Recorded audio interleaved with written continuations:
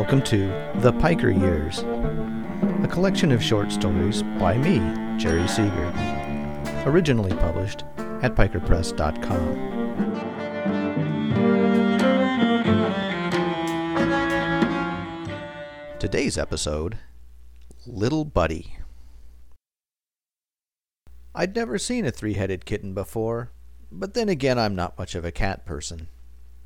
I heard his trio of plaintive cries as I passed the alley, and even before I saw him, I was hooked. The little guy was cowering from the rain beneath a decaying cardboard box. Hardly shelter at all, but better than nothing, I suppose. At first I thought there was three of them huddled together, but of course I was mistaken. He looked at me with his 6 big round eyes, and I knew right then I'd be taking him home. What can I say? I'm a softie. It took a while to get him to trust me. When I approached the box, 2 of the heads hissed at me, while the third watched me warily. I crouched down nearby and opened my coat, offering shelter. He stayed put, but after a while started to get used to my presence and began casting longing glances at the warm haven inside my coat. Meanwhile, I was getting soaked. Sometimes you have to sacrifice for your fellow creatures. He was a clumsy guy back then. One of his heads got hit by a big, cold drop of dirty water, and that head, at least, decided the coat was a good idea. Unfortunately, that head forgot to tell the others, and when he took a step, he toppled right over. I chuckled despite myself, and all 6 eyes regarded me coldly. "Sorry, little buddy," I said. "Come on, it's warm and dry up here." He hesitated a moment longer. The heads exchanged glances, and then he gracefully leapt up to my thigh and then into the snug comfort beneath my coat. I wrapped around him and heard the purring of 3 throats as he buried himself in my sweater. I stood and continued my walk home, talking idly to the little guy, thinking that the sound of my voice would be soothing. "The lease says no pets," I said. "So, if anyone asks, you're not a pet, all right? Tell him you're my roommate." I chuckled at my own wit. But better no one knows about you. Saves a lot of explaining. I opened my coat to look at my new friend. 2 of the heads were curled up asleep, adorable even to a grump like me, while the third looked back with wide eyes. Damn, but he was cute back in those days. Not that he isn't a magnificent specimen now, but, well, you know, there's something about kittens. I got little buddy up to my rooms without anyone seeing. I figured he was probably hungry as well as cold, so I tucked him under my sweater until I had a can of tuna open. Little buddy damn near tore through my sweater when he caught a whiff of dinner, and when I put him on the tabletop with the dish in front of him, all his heads worked together to get that whole can down to his stomach. Poor guy must have been starving. He finished, staggered back over to me with distended belly, and worked his way back under my sweater. He fell asleep that way, purring gently. From the very start, little buddy wanted to pull his own weight. Maybe that's why I'm so fond of him. After a couple of weeks, he had put on a few pounds, and the lad proved to be an able hunter. So it was no surprise when he dropped a rat at my feet and looked up expectantly. It made me a little queasy, but I didn't want to hurt little buddy's feelings, so I picked up the rat. "Man, what a great rat," I said, and made the show of smelling it. Sweet. But you know, people like me are kind of funny. I don't expect you to understand. It's probably crazy to a cat like you. But eating whole animals raw? We just don't do that anymore. I had an idea. Let's cook this sucker up. Little buddy looked at me uncomprehending. I'm not much of a cook, but I keep my knife sharp and I know how to gut a fish. The same principles applied well enough. I cooked up what little was left with lime and cilantro, and little buddy savored it. I gave him my portion, too. Us human people, we distance ourselves from the animals we eat, I said. One of the 3 heads looked up at me, confused. Yeah, I know. A chilling thought hit me. But there's one thing that we, people, will never allow. No one is allowed to hunt us. Ever.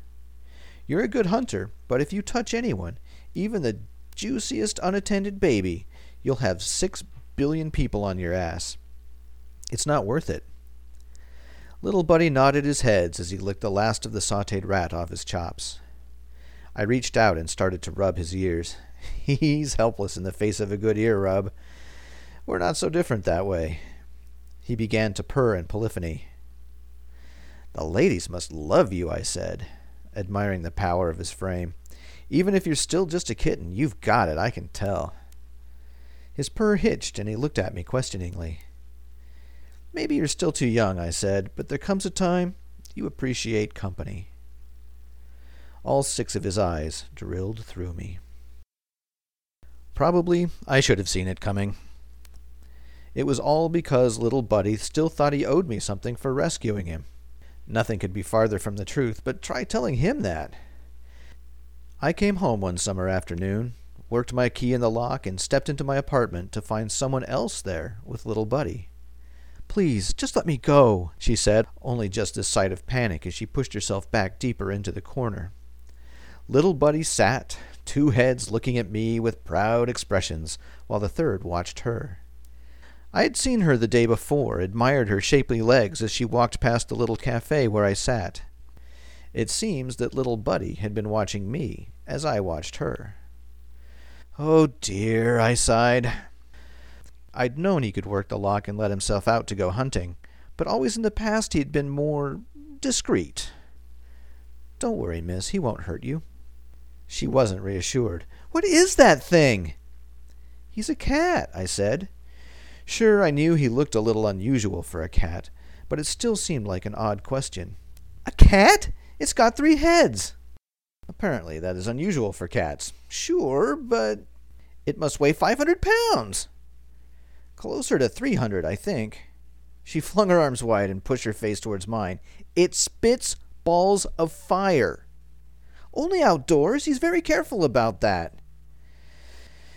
She watched me in silence for a moment.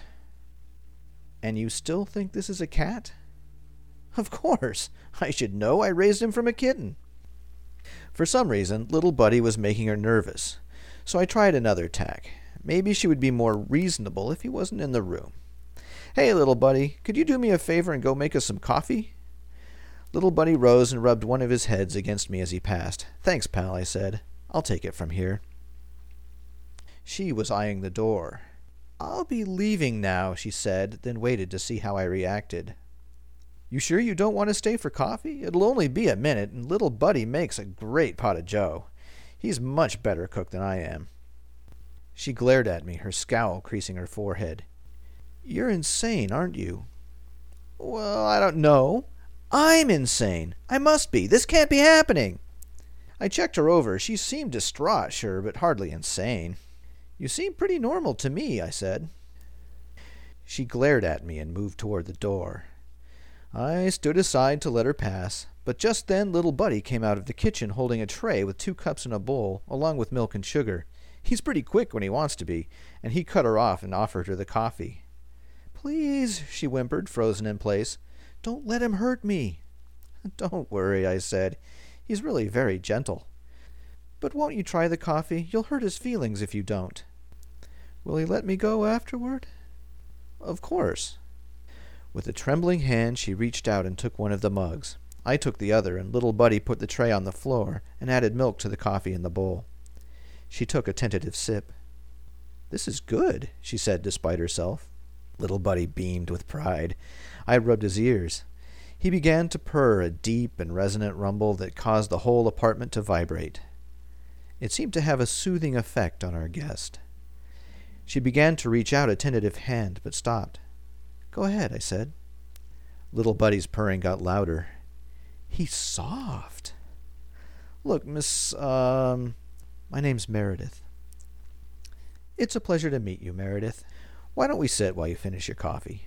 Little Buddy made cookies yesterday. I think there's some left." Little Buddy nodded. She looked from the cat to me, then back to the cat. "All right," she said.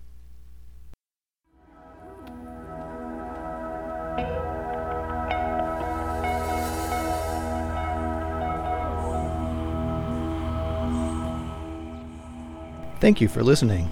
I hope you enjoyed the story, and I hope you stick around to hear more stories in this collection.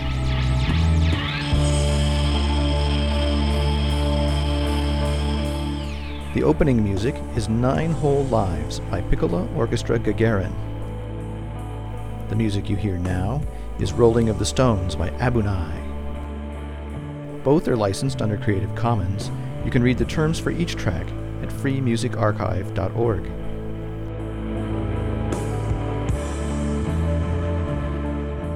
This podcast and its contents are copyright by Jerry Seeger and are made available for your use under the Creative Commons license with attribution and share alike.